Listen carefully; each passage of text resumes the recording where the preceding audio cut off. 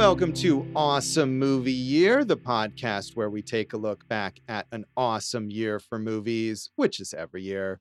My name is Josh Bell, film critic and writer, and I am joined by my co-host. I'm Jason Harris, filmmaker, comedian, and Blizza Kazoo, Blizza come on. Turns out we have a podcast to record. Oh, you could have totally killed it in a production of this somehow, this movie that we're talking about, if it became a stage production, but it didn't. But it should, just so you can star in it, I think. That's what should happen. Ramaladang, Ramaladee. Let's find out about the 5,000 fingers of Dr. T. Now you're doing some sort of New York Jewish lady in there, I think, as well. But it's working. It did get very Jewish. I'm all for it. Yeah. So. Wouldn't have been worse than the interpretation of the villain in this. Oh, well, we're going to have some disagreement here coming up. But what's going on here in this season of Awesome Movie Year? We're talking about the films of 1953. And in this episode, we are talking about the year's big flop, and that is The 5,000 Fingers of Dr. T, the one and only live-action big screen effort from Dr. Seuss, which was such a failure that he swore off working in the movies for the rest of his life. And, what other mark of a failure? That's a pretty big mark of failure right there, I think. Yeah, and obviously he never went on to do anything of note, so well, take that, Geisel. Yeah, I mean, not in the movies, certainly, or at least not until after he died, and then they started making movies based on his books. But in his lifetime, he did. He had already won 2 Oscars, one for Best Short Film and one for animating a documentary, right? Yeah, the short film Gerald McBoing Boing, which was the Oscar winner for Best Animated Short Film in, I think it was 1950. And the success of that kind of led to the green light for this film, I think. So yeah, he'd had a promising start, but then he was like, nope, done, over, not happening anymore. But we all knew from our childhood, like the iconic, you're a mean one, Mr. Grinch. Yes. It's not like beyond the books, it's not like he didn't have a presence in our world of pop culture. Oh, absolutely. He had all of those TV specials, which were very successful. And I would imagine maybe he had a greater level of control over those that he felt like he didn't have here. But certainly nothing live action until long after he died. And this was why. And it did not do well. We're calling it a flop. And I'm trusting Wikipedia and other citations that it did poorly at the box office. I don't know the exact number, though. Supposedly, the budget was $2.75 million, which is a pretty decent sized budget for a movie from 1953. And so probably it had to make a decent amount of money in order to succeed. And it did not. Supposedly, there were walkouts at test screenings. It was very heavily re-edited after early screenings. There were 9 musical numbers out of the original 20 that were cut from this and that no longer exist. As far as I could tell, they're not even available as deleted scenes or anything like that. The music is available on the soundtrack, but the actual footage is no longer there. So it was already kind of hobbled by the time it reached a wide audience. Yeah, it does not have the magic of many Dr. Seuss projects, Josh. Not quite, although I think it has some magic. I have this feeling that Jason is going to trash this up and down. And many people agreed at the time. I think this is a movie that we could have maybe even put in our cult classic section for this season, because it has certainly gained a bigger, better reputation over time. And there are people who really like it. And I feel like you read about some of these things that were cut off early in the process, whether that was these musical numbers that were actually shot and that were cut out, or whatever script that Dr. Seuss originally came up with, supposedly 1,200 pages he wrote for this script initially. And obviously no one wants to see the 1,200-page version, but surely there were a lot of other strange, interesting detours that probably had to get cut out by Hollywood producers in order to make this into a family-friendly mainstream film, which is what they would have wanted. Well, Josh, so to go back, it was re-released in 1958 with more cuts under the title Crazy Music, right? So they did give it another try and it failed there. And as for this 1,200-page script, it was like page 3, Zimmy Limmy Flap, page 4, Bibby Dibby Dap, So of course it's 1,200 pages, the Dr. Seuss script. So yeah, that's just a very effective impersonation of Dr. Seuss there. And also, I feel like cutting more out of this movie is not the way to make it better. Like, it doesn't surprise me that a re-release in 1958 didn't succeed when they made it shorter. Like, it's already feels like it's been hacked up in a lot of ways, I feel like. like I said, it doesn't seem to have any of the whimsy that we come to appreciate with Dr. Seuss. Yeah, I think it has enough of it. Maybe not enough, but a sufficient amount that it's mildly amusing from my perspective. And just the fact that in 1953, they aimed to translate the style of Dr. Seuss to live action, which is something they didn't work on again until so much late, nearly 50 years later, with all the different advances in special effects. And I think they do what they can with it here with set design and costumes and stuff.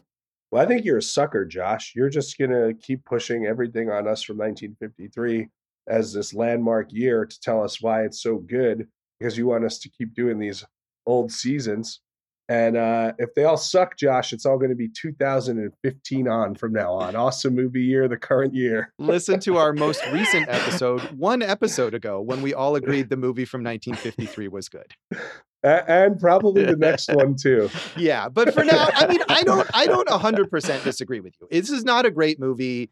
And I mean, jumping ahead, the first time I saw this movie a few years ago, I was like, wow, what a cool, weird Dr. Seuss cult classic. That's got to be amazing. And I was really underwhelmed with it. And this time, I think with lower expectations, I had a little more fun with it. But I'm not going to argue that it's a great movie or that it's a brilliant lost classic or anything like that. I think it's an unrealized opportunity to make this kind of thing out of Dr. Seuss that they probably just didn't have the resources for at the time. And it should be noted, Stanley Kramer, legendary director and producer, produced this film and supposedly directed a good bunch of it without, having it under his name. And it's interesting that you have such mega forces here and that it just didn't come together. Right. I mean, we know Dr. Seuss is this towering figure of children's books, but by 1953, he was still like a huge deal. Yeah. So you're right. There are these big figures. This was something that had a lot of expectations, and that may have been part of the problem, that there were too many conflicting ideas of what it should be. So it did get an Oscar nomination for Best Original Score. And I think the music is some of the best stuff that's going on here. Dr. Seuss also did write the song lyrics. So that's a deserved nomination, I think. I agree. I like the music. Yeah. I don't know why they cut 9 of those. And it had some catchy tunes. I think the whole thing could have been a musical and I'd have been fine with it. Yeah, I agree. I felt like there's long stretches where I was like, couldn't we get another song in here? I guess we could have, but we didn't. So critics at the time were seemingly mixed on it. Our buddy Bosley Crowther in the New York Times was not a fan. By the way, Bosley Crowther sounds like a Dr. Seuss villain. He does. And he could have been, because he has a very negative take on this film. He says, "This strange and confused fabrication of the dreams of a 10-year-old boy who is staging a psychic rebellion against his male piano teacher's tyranny is not only abstruse in its symbols and in its vast elaboration of reveries, but also dismally lacking in the humor or the enchantment such an item should contain. There is plenty of fancy image making along the line of current comic strips, and plenty of loose suggestion of wishful thinking along the line of Freud. Granting the good intentions of Dr. Seuss and co-writer Alan Scott, the consequence of their effort is a ponderously literate affair, pictorially potential, but devoid of sense or suspense." In my lifetime, Josh, I don't often want to agree with Bosley Crowther over Dr. Seuss, right. But we've come to that point in the road here, haven't we? I think we have. Yeah, it seems like he's on your wavelength on this one. Well, I agree. There was a lot of just missteps, missed potential, as you said, and just misses here. Yeah. I mean, missed potential, I think, but there's still some slight hits, I guess. So other critics were less negative, or actually quite positive, although it seems like they were maybe applying lower standards. I don't. Roy Ringer in the LA Daily News said, Columbia Pictures and Stanley Kramer can be proud of his production of The 5,000 Fingers of Dr. T, a highly original musical that successfully defies the Hollywood formula. A work of pure imagination, this Technicolor fantasy hasn't a single major star in its cast, and for this reason may suffer at the box office. But our advice is that you treat the entire family to Dr. T. If the picture is lacking in celebrities, it has full measure of whimsy and charm and surprise. No whimsy, no charm, no surprise. Moving on. Were you not surprised by anything in this movie just because it was kind of weird? I wasn't surprised at all. The only thing I was surprised about, which I found to be a negative, was that the villain had nothing redeeming going for him. In that, like, if you look at something like the reason the Grinch is so successful, right, is because he comes around. This villain is just a knob job all the way through, and nothing else comes of it. I guess, I mean, you could argue that, I mean, the idea here is that this is all sort of a dream of this little boy, Bart, who hates taking piano lessons, and he casts his piano teacher as this horrible villain.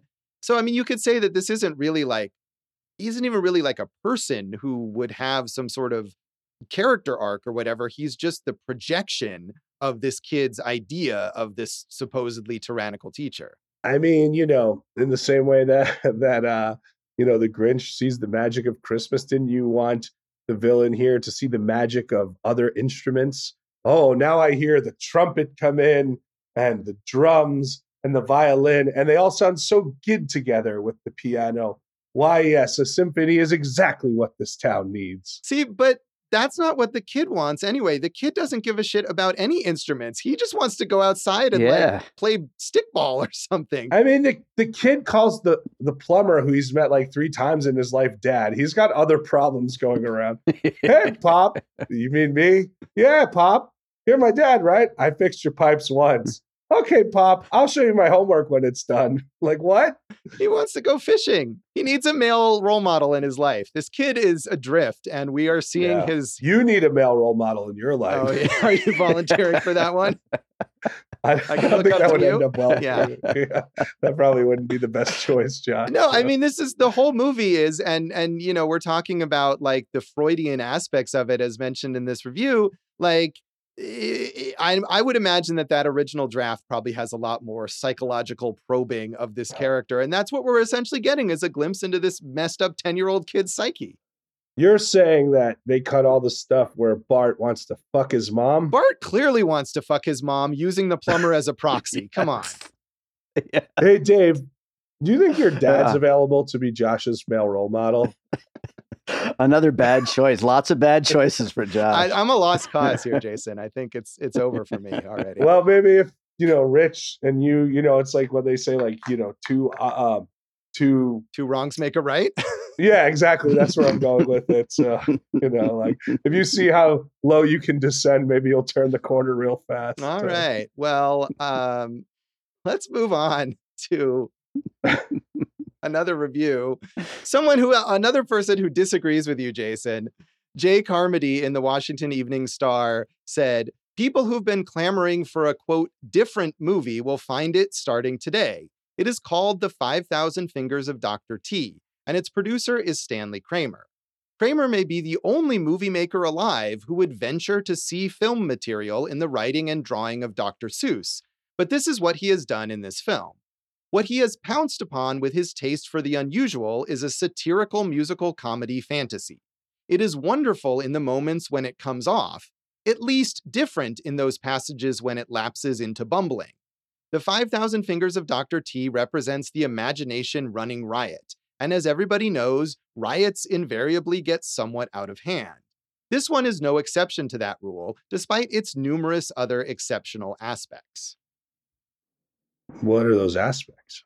The charm and the whimsy, etc. I don't know. Those are all missing, though. I mean, he thinks it's obviously this guy doesn't agree. He thinks it's satirical and fantastical, and that's. I think that stuff is. You may think it doesn't work for you, but you can't say they're not at least presenting you with something whimsical. I found so little whimsy in here, Josh. You're the Grinch this time. I'm usually the Grinch, but now you're the Grinch. I'll take it. Yeah. All right. Well, I assume you never saw this one before then. No, I had never seen it, but how fascinating does it sound? The only movie Dr. Seuss ever wrote, the musical. It's set in this phantasmagorical world of imagination. Sounds like it should all work. Stanley Kramer, coming off of Inherit the Wind, Judgment at Nuremberg, clearly the man for this job. Yeah, that's when you. Although in his defense, I mean, Stanley Kramer, it's a bad world. He can do this type of stuff. True, he's versatile. Yeah, and we should say Roy Rowland is the actual credited director here. Although, as you pointed out, supposedly Stanley Kramer ghost directed some of it. So yeah, as I said, I did see it a few years ago. Was not as hard on it as you are then, but was a little underwhelmed. I think this time I was a bit more forgiving and found some charming aspects to it. But I don't love it. It's not a great movie. It's an interesting failure. I agree with you there.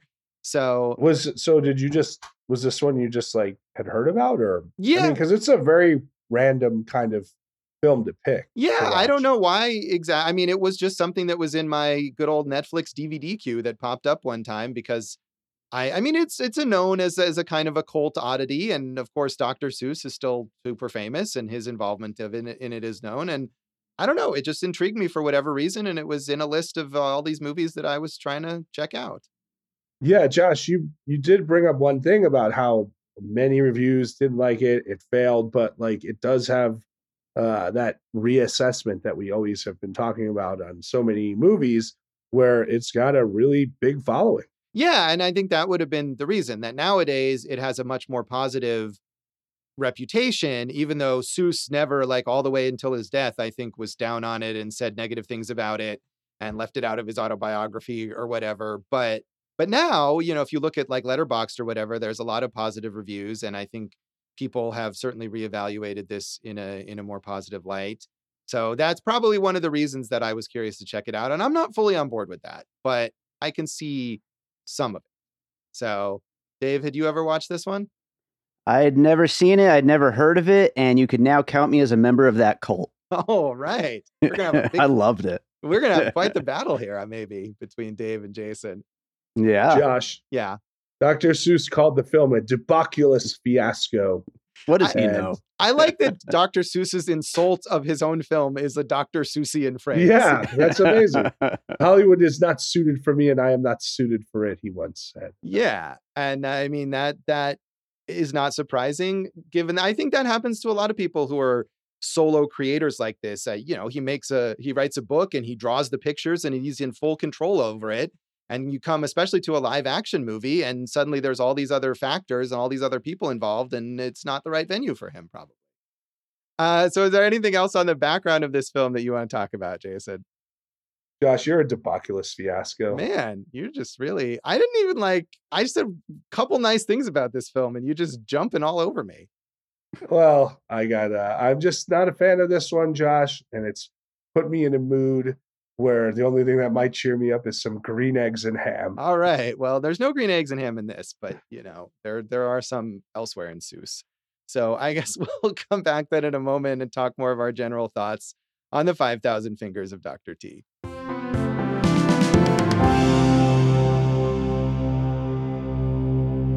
Welcome back to Awesome Movie Year. In this episode of our season on the films of 1953, we are talking about the flop of the year, the Dr. Seuss vision, the 5,000 Fingers of Dr. T, and Jason hated it. So why do you hate fun and children, Jason? Oh, yeah, Josh. I'm the one on the podcast. As I'm saying, our roles are reversed here in this episode. Well, for one thing, as I said, I mean, dude, we're going to have to start a new category for 1953's giant scene eaters or something because, talk about Caligula in the robe, right? Well, our friend here, the bad guy played by Snaggletooth, right? Or Snagglepuss, is that who played him over here? Snidely Whiplash. Yeah. Snidely Whiplash played him. What was the actor's name there, Josh? Hans Conried is the actor's name. Yeah. I get that he's treating it like a live action cartoon, but it just felt like there was no real emotion behind anything he said. He was just going so big for all of it for no reason. I found him to be quite annoying. I didn't think the performance worked. Meanwhile, the mom, who Bart wants to fuck. Like, I mean, if you're going to defend someone from wanting to fuck their mom, like, hopefully the mom's a little more interesting than she is, right? Right, Josh? You got to give me that one, right? I mean, yeah, the mom character is a bit bland. I think I will say again that all of this is meant to be filtered through the perspective of this 10-year-old boy who is probably. But if he wants to fuck her, then he would think that she'd be interesting. I right? mean, I don't know that really the movie is intending to show you that. There's some subtext there, but most 10-year-old boys aren't interested in the interpersonal lives of their mothers, right? And so she's just a symbol, really, just like the plumber who he wishes would be his dad is kind of a symbol. And so is the piano teacher who he sees as some sort of obstacle to his fulfillment, being able to skip piano lessons. So, I mean, to me, like, yeah, the mom is bland, and maybe they could have given her more dimensions or just more active participation in the story rather than literally being locked in a cage. I'm with you there, and that performance is kind of whatever. But I'm going to 100% disagree with you on Hans Conried. I found him incredibly entertaining and like the best part of the movie. He is playing a live action cartoon because that is what this is. He's not playing a character who needs to have dimensions. He's a fantasy of what a kid thinks is a bad guy. He's having so much fun with it. It's the best thing in the whole movie. I just needed to believe that he believed something he was doing, and I didn't believe any of that. He believes in the power of the piano and the necessity of the Dr. Terwilliger Institute or whatever, and the 500 little boys that he has to kidnap to play the piano. Did he not seem like he had conviction in all that? He was very a lot adamant. of conviction. Imagine you were put on the stand and they're like, why'd you kidnap those 500 boys? And he was like, for piano. I mean, it's ridiculous because it's supposed to be ridiculous. Like, this is. I'm going to lock up the lady so me and these 500 boys can run free in my secret lair playing piano. Yeah, there's a lot of Freudian subtext to this movie. Yeah. You know what this movie reminded me of is like, you know, when you're like, you're True Detective season 1. Like True Detective season 1. You know, when you're like kind of like jokingly like talking down to a kid, like got your nose kind of thing. Like the whole movie is that. It's like all just like kind of this kid is below all of the adults and they're all just kind of lording it over him, just how much he's stuck in the situation. And it's so ridiculous and cartoonish. I just loved all of that. Yeah. Hey there, sport. I can't be your dad. I got to go do a thing now. Yeah, I mean, I'm with you, Jason, on those other adult characters, the mom and the plumber being Mr. Zabludowski. And that's a great Dr. Seuss. Right. He's always got great names. Dr. Terwilliger, all of this stuff. Yeah. Those are good names. Yeah, totally. And Bartholomew Collins, who is maybe a little too similar to Bartholomew Cubbins from the however many hats of Bartholomew Cubbins, which is another Dr. Seuss book. But yeah, I mean, I'm with you on the fact that those characters are kind of dull. And to me, that was why Dr. T stands out. Why Hans Conried is so fun to watch in this movie, because he's playing it up. He's having fun with it. Like that musical number where he gets dressed is so fun. Is so good. Yeah.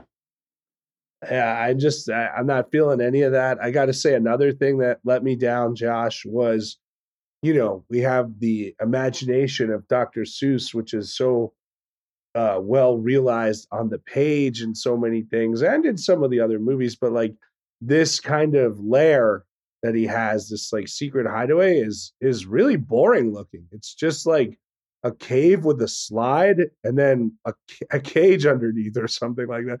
It's totally boring as a set. I mean, I think they probably don't have the money to fully recreate a Dr. Seuss thing. Again, this is why there wasn't another live action Dr. Seuss movie for so long, not just because of his disinterest, but because really creating a full Dr. Seuss world requires CGI and just things that they didn't have at this time. So I don't think it does require CGI, because the movie I keep thinking about of what it should be at its best is Charlie and the Chocolate Factory, the one from the 70s, yeah. Right? And you have the amazing villain who has layers to him. You have kids who have some depth to them. You have you have plenty of whimsy. You have some kind of snap to it. And then you have this, incredible sets and set pieces that we still remember to this day. Well, yeah, that's a much better movie. I don't disagree. But I think the set design here, there's a lot of fun creativity to it. The giant ladder that goes to nowhere, all the Seussian, arrows and fingers pointing, the whole number with the other instruments, like you were talking about, that long dance number with the green screen people who are playing these crazy like instruments that get bigger and bigger and more elaborate. Like, that's great design. Maybe I just checked out by them, Josh. I love the piano, the big rolling piano for all the 500 kids to play. Right. I mean, it's massive, and yeah, it has that kind of curve to it. And I mean, I agree there were some of the sets that did look a little sparse, where you wonder if they ran out of resources or they just couldn't fully decorate everything properly. Hey, it's not as good as Willy Wonka and the Chocolate Factory. But for that effort, like, again, this is for a movie where it's like there's potential that isn't fully realized, but it's sort of realized at times. And I think that that's the same thing with the design here.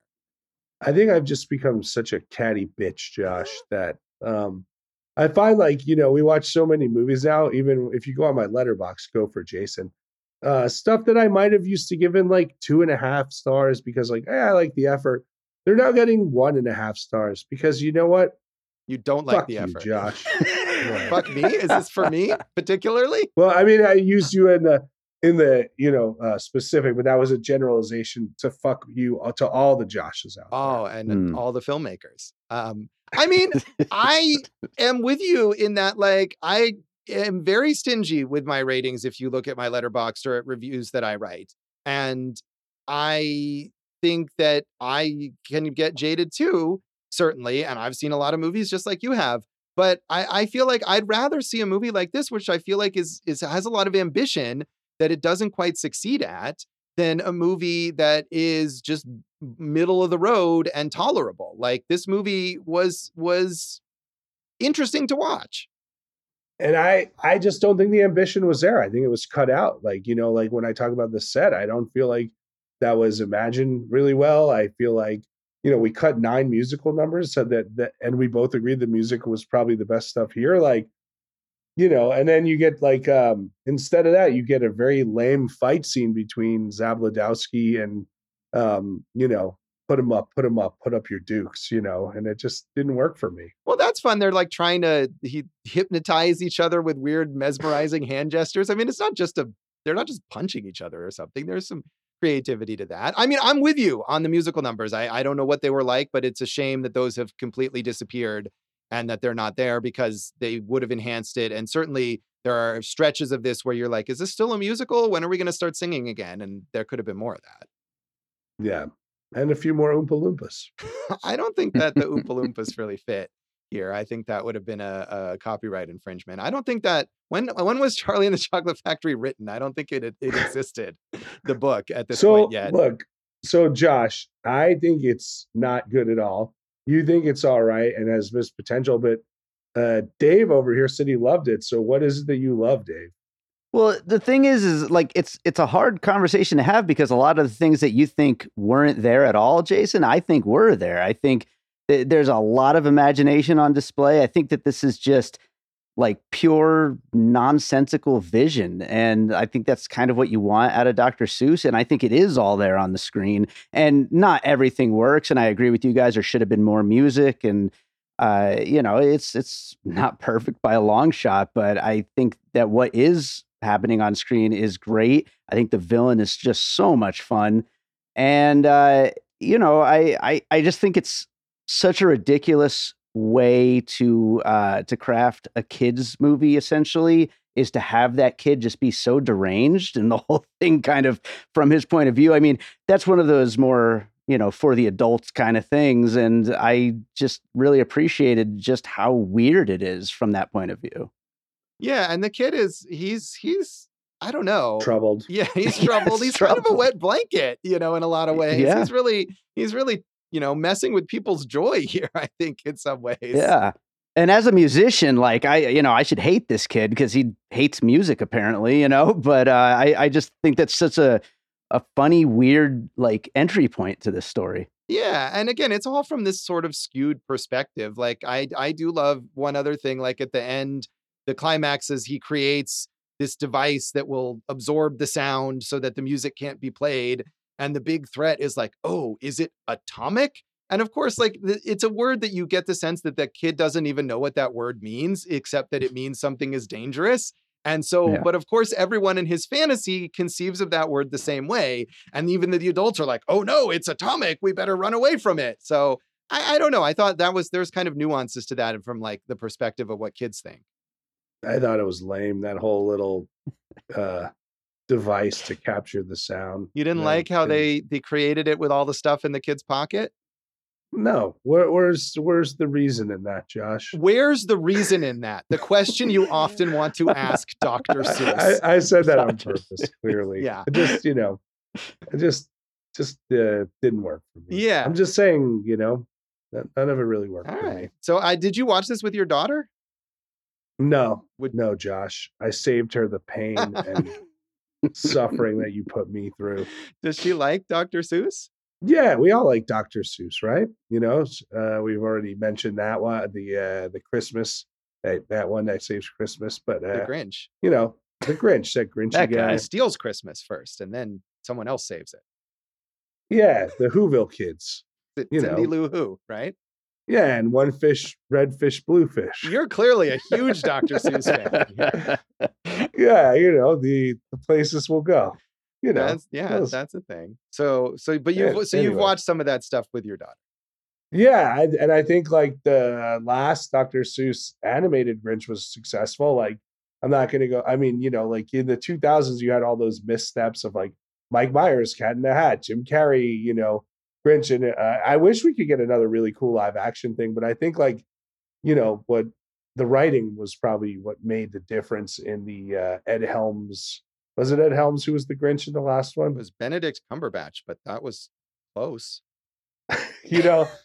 Well, Josh, I just put them both in my pocket and then I put them in a device and Ed Helms came out. Yeah. So, all right. Wasn't he in it? Maybe he was in it. I don't know, but he wasn't the Grinch. And who was he? The Lorax? Was he a Lorax? No, I wasn't Danny DeVito the Lorax. I just want to clarify that you're saying the difference between what made the movies that were written by Hollywood screenwriters better than the movie that was written by Dr. Seuss was the writing. You're going to tell me that this was a better written film than the last Grinch? It wasn't a worse written film. The Grinch who had Hanukkah. The Grinch who had Hanukkah. I don't know what you want from me, Josh. I don't know. I don't know either, but I think we need to wrap up here because Ed Helms, Hanukkah. What is he was the Lorax. Live action. Hanukkah? Josh, you're all over the place. We've now descended into Seussian absurdity here on this podcast. So. Pretty much, yeah. Should we rate this movie out of 5 nonsense Ed phrases? Helms? No, five not Seussian. One of your little phrases that you had prepared there. 5 Kuzagabals. There you go. Let's do that. You How go. many would you rate it? 1.5. Wow. Kuzagabal. This is one of your lowest ratings. Do you hate this more than I feel like 2 episodes ago you said this was the worst movie that we'd ever covered. Oh yeah, The Robe is still worse than this. Okay. So. All right. I'm glad. But if we could combine them, and maybe Dr. T was trying to keep Jesus as a prisoner in this land, and they had to get him out with whimsy, then maybe we're onto something. I don't know. That sounds great. Let's make that happen. So I'm going to give this 3 out of 5 flibbity bups or whatever. Oh, that's ridiculous, Josh. It's fine. It's cute. It's fun. It's not a full success, but it's worth checking out. Is my feeling. Where's the Josh I know? So yeah, I don't know. He's been kidnapped by Dr. Terwilliger, I guess. Dave you're about to hate Dave more, right? Dave, how would you rate this? 4 fliggity belums or whatever we're calling them. I'm going all the way up to 4. That's not even a real thing. You're rating out of something that's not even real, Dave. Let's get serious here. Yeah. You're I want to right, know, Dave, right. did this struck me while I was watching it. Did it affect your enjoyment of this film that Dr. T kind of looks like Michael Showalter? Yes, absolutely.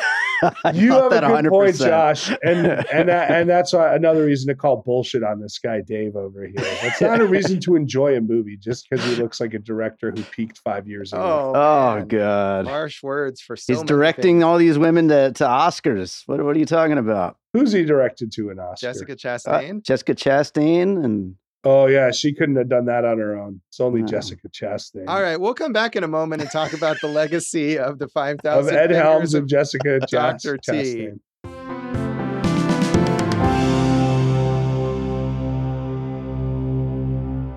Welcome back to Awesome Movie Year. In this episode of our season on the films of 1953, we are talking about the flop of the year, Dr. Seuss's The 5,000 Fingers of Dr. T. And we've gone all into this Seussian realm of nonsense, but we're going to maybe get back to reality a little. I don't know. Talk about the legacy of this film. As we've said, Dr. Seuss kind of disowned this movie and decided not to participate in live action films again. So that was the Yeah. immediate legacy for him right there. And you know what, Josh? It just makes me like him more. Yeah.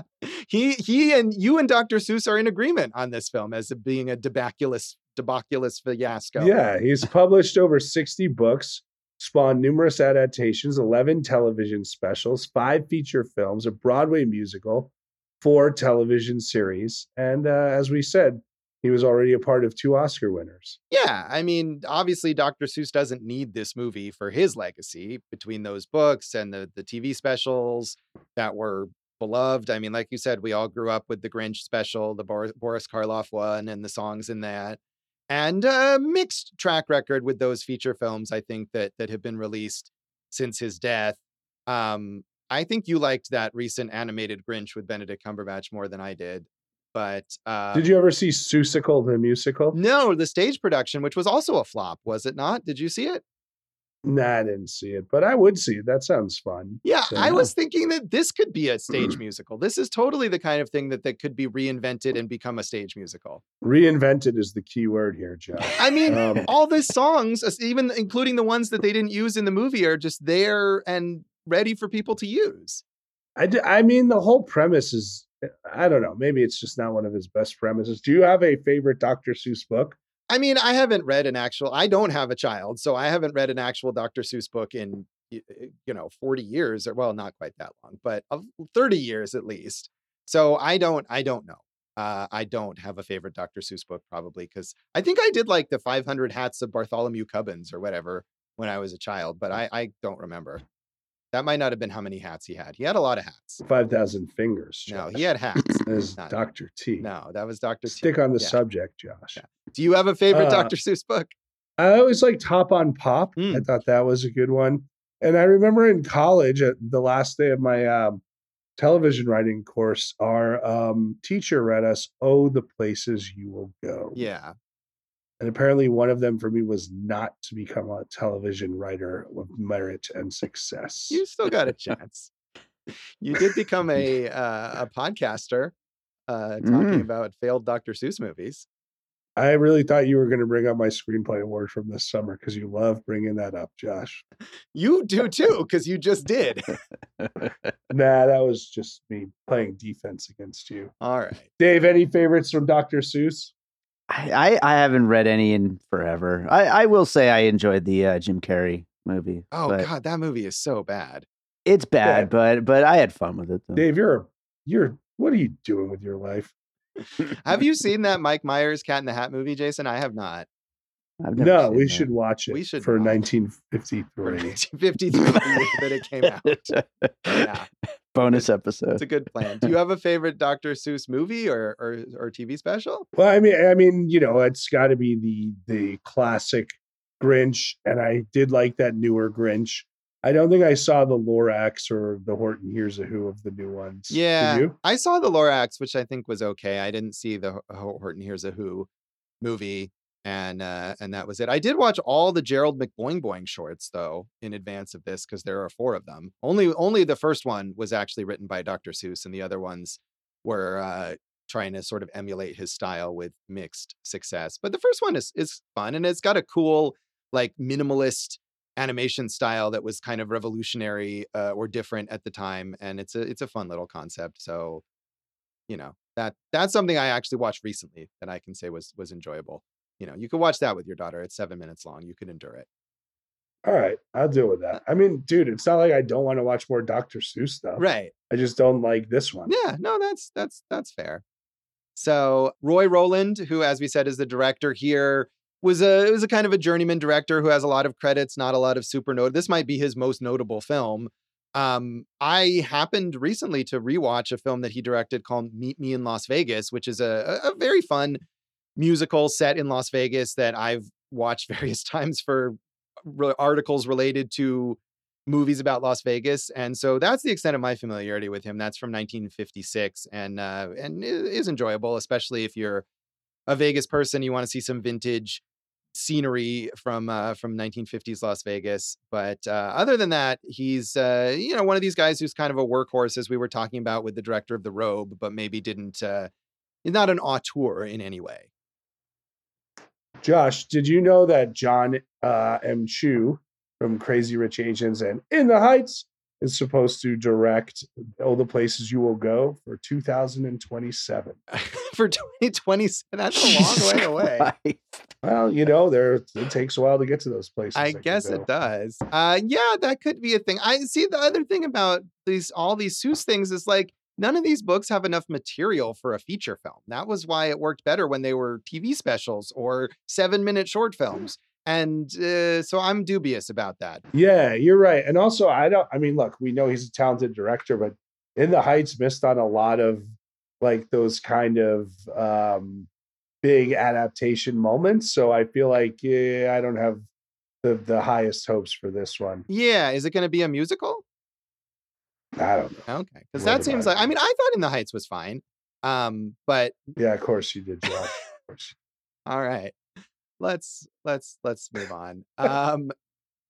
Tommy Rettig, who is the child star here, who plays Bart, was a successful child actor, retired as he got into his 20s and became a computer programmer in the nascent computer industry. So that was a smart move on his part. He was in Lassie, though. He was, yes. That was his big thing, is that he was in 3 seasons of Lassie as the kid. Because, of course, the kid is, how many kids have there been? You watch Lassie for Lassie, not for the kid, right? Yeah, it would be more impressive if he played Lassie, too. That would be awesome. Yeah. But no, that did not happen. And Josh, I gave Hans Conried a bunch of crap, but he was the voice of Dr. Hook and George Darlin and Peter Pan. And Captain Hook. I think Dr. Hook is somebody else. Dr. Hook? Yeah. Is that what I said? Yes. Man, maybe I have got a little loopy there. So, Snidely Whiplash and Dudley Do-Right. Yeah, and you can hear, he was a big voice actor in a lot of stuff, and you can hear how he would be great for those kind of dastardly roles and villains and that over-the-topness. And he had kind of a sad quote, because he was also a character actor. He did a lot of TV guest appearances. He was a working kind of B-level person, but this was his big chance to have a big movie role. And he said, if it had been a success with my prominent part in the title role, it would have changed my life. But, the implication being that, in fact, none of that had happened, and he had to go back to his previous career. Not that he was not successful, but he was doing fine. He was, yeah. But you can imagine that you get the juicy part of the villain in the first movie that Dr. Seuss has written. Stanley Kramer is producing it, and you think this is going to be big for me, right? Yeah, I hear what you're saying, Josh. That makes sense. Who did hit it big, Josh? Dr. Hook with the song "The Cover of the Rolling Stone" in 1972. Yeah. Thank you for that. Legacy. The biggest and coolest legacy of this movie is that Zab Ladowski and Heloise, like, what an amazing story. They were married in real life, and they basically worked together for 50 years, wrote books together, and made a lot of movies and TV shows. Like, they were a couple of working actors who seemed to only work together on stuff, and it worked. Yeah, that's pretty awesome. It's great. Yeah, they seemed like they had a great career on stage, in radio, all of that stuff, including in Las Vegas. They both lived here in Las Vegas in their later years. They performed together at the Sands. They both showed up in the Hal Ashby movie Looking to Get Out, which is a not great Vegas movie from 1982. Peter Lindhayes guest starred on Vegas, the 70s TV series. And Mary Healy is in the Nevada Entertainment Artist Hall of Fame at UNLV. So I had no idea about that Vegas connection. That was cool to check out. I agree, but more than that, just the fact that they were able to just kind of build a career together for so long. That's amazing. They were also substitute hosts on The Tonight Show between Jack Parr's departure and Johnny Carson's arrival in 1962. That's amazing. Pretty cool. Yeah. I feel like maybe they were a bigger deal than we know them as now. And maybe because a lot of that was on stage and on the radio and stuff that hasn't been preserved. But yeah, it's not, like you said, I mean, I was in agreement with you that they're not the highlight of this film, that they're a bit bland, and you wouldn't really even guess that they were married because they don't have much chemistry in this movie. Well, they don't really get a chance to show much together either. Yeah, that's true. But I think there's probably some sort of energy and spark that they had performing that doesn't really come across here, unfortunately. So do we want to talk about Dr. Seuss's racism? I don't even know what that. I really don't even. You can talk about it, but it will all be news to me. Okay, we don't have to talk about it. But I mean, there has been a slight reassessment of some of Dr. Seuss's work. I mean, it became a big sort of lame right-wing cause. I don't know. It was a year or two ago, maybe more than that, when the company that oversees the publication of Dr. Seuss's works, his actual estate, they decided to take 6 of his books out of circulation because they include racial caricature depictions of Asian characters in certain illustrations. And there's aspects of that in some of these books where he uses stereotypes that were probably very prevalent at the time, but that don't look so good now in terms of the way that Asians are depicted with yellow face and things like that. But of course, the idea that Dr. Seuss was censored, Dr. Seuss was canceled, which was not true. And many, many, many of his books are still readily available. Even the ones that were taken out of print, there were so many copies still available. You can buy them easily. Right. But, and it was in fact his own estate that did it. But there was an element of that. And I think some people are concerned. More racist than that, though, were his political cartoons during World War II, where he was a strong advocate for the internment of the Japanese in internment camps. So that's not good. No, not good at all. But no racism in this movie, thankfully. Yeah. So that's a plus. Except against piano players? Cartoon villains, maybe? No, I got nothing. No. This is wholesome. And I think it's fun. It's worth seeing. So I don't know. Anything else on the legacy of this film you want to talk about, Jason? Josh, did you? I don't even know these books. I'm looking up the ones that were taken out of circulation, and to think that I saw it on Mulberry Street. If I guess I know if I ran the zoo. Oh, the Mulberry Street one, I think I remember. But yeah, you're right. I know these books. But I mean, they were definitely minor compared to. It wasn't The Cat in the Hat and Green Eggs and Ham that was taken out of circulation. It was books that are less well known. And again, I guarantee you can buy all those books on eBay like right now for $10 or whatever. It's not hard. Oh dear. Yeah. That's Dr. Seuss. So, no, Josh, I think we covered it from all angles. My angle being that it was just a debauculous fiasco. Your angle for saying it was just the thing, and Dave's angle, which neither of us understand. No, I mean, I can understand. I feel like I can understand both perspectives. I feel like this is a movie that I can see how you would be taken with its ideas, even if they're not fully formed, and just be on its wavelength. And I can see how you would think like, no, this is a mess and it doesn't work. So I'm trying to be the neutral middle party here. I mean, it's like you said about that 1,200-page script. They say it had themes of world dominance and oppression coming out of World War II. That is what this children's movie was missing for me. But would not it have been fascinating to see what kind of total like bonkers nonsense that he could have come up with if they just gave him full creative control? Yeah, let's go for it. That would have been cool. Yeah. Yes. But we'll never see that. So that is the 5,000 Fingers of Dr. T, and that is this episode of Awesome Movie Year. You can flibble us online. I can't do the nonsense words online and on the social media.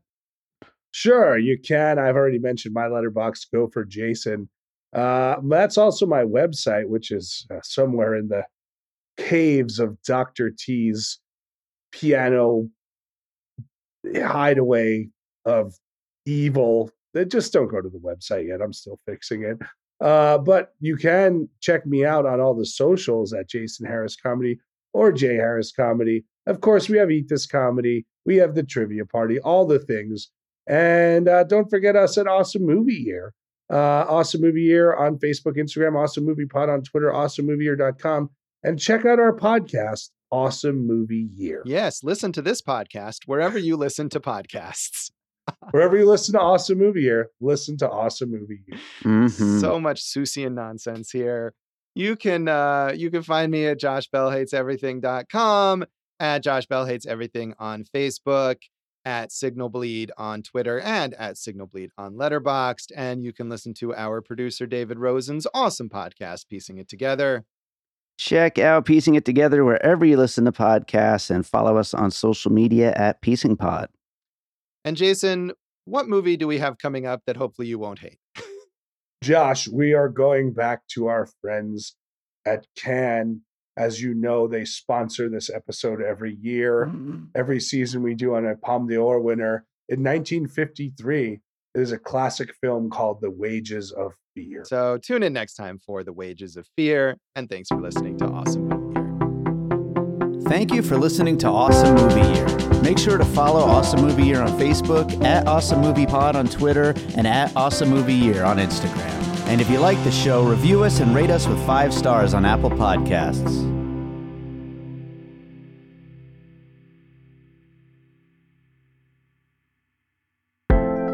An All Points West production, produced by David Rosen in Las Vegas.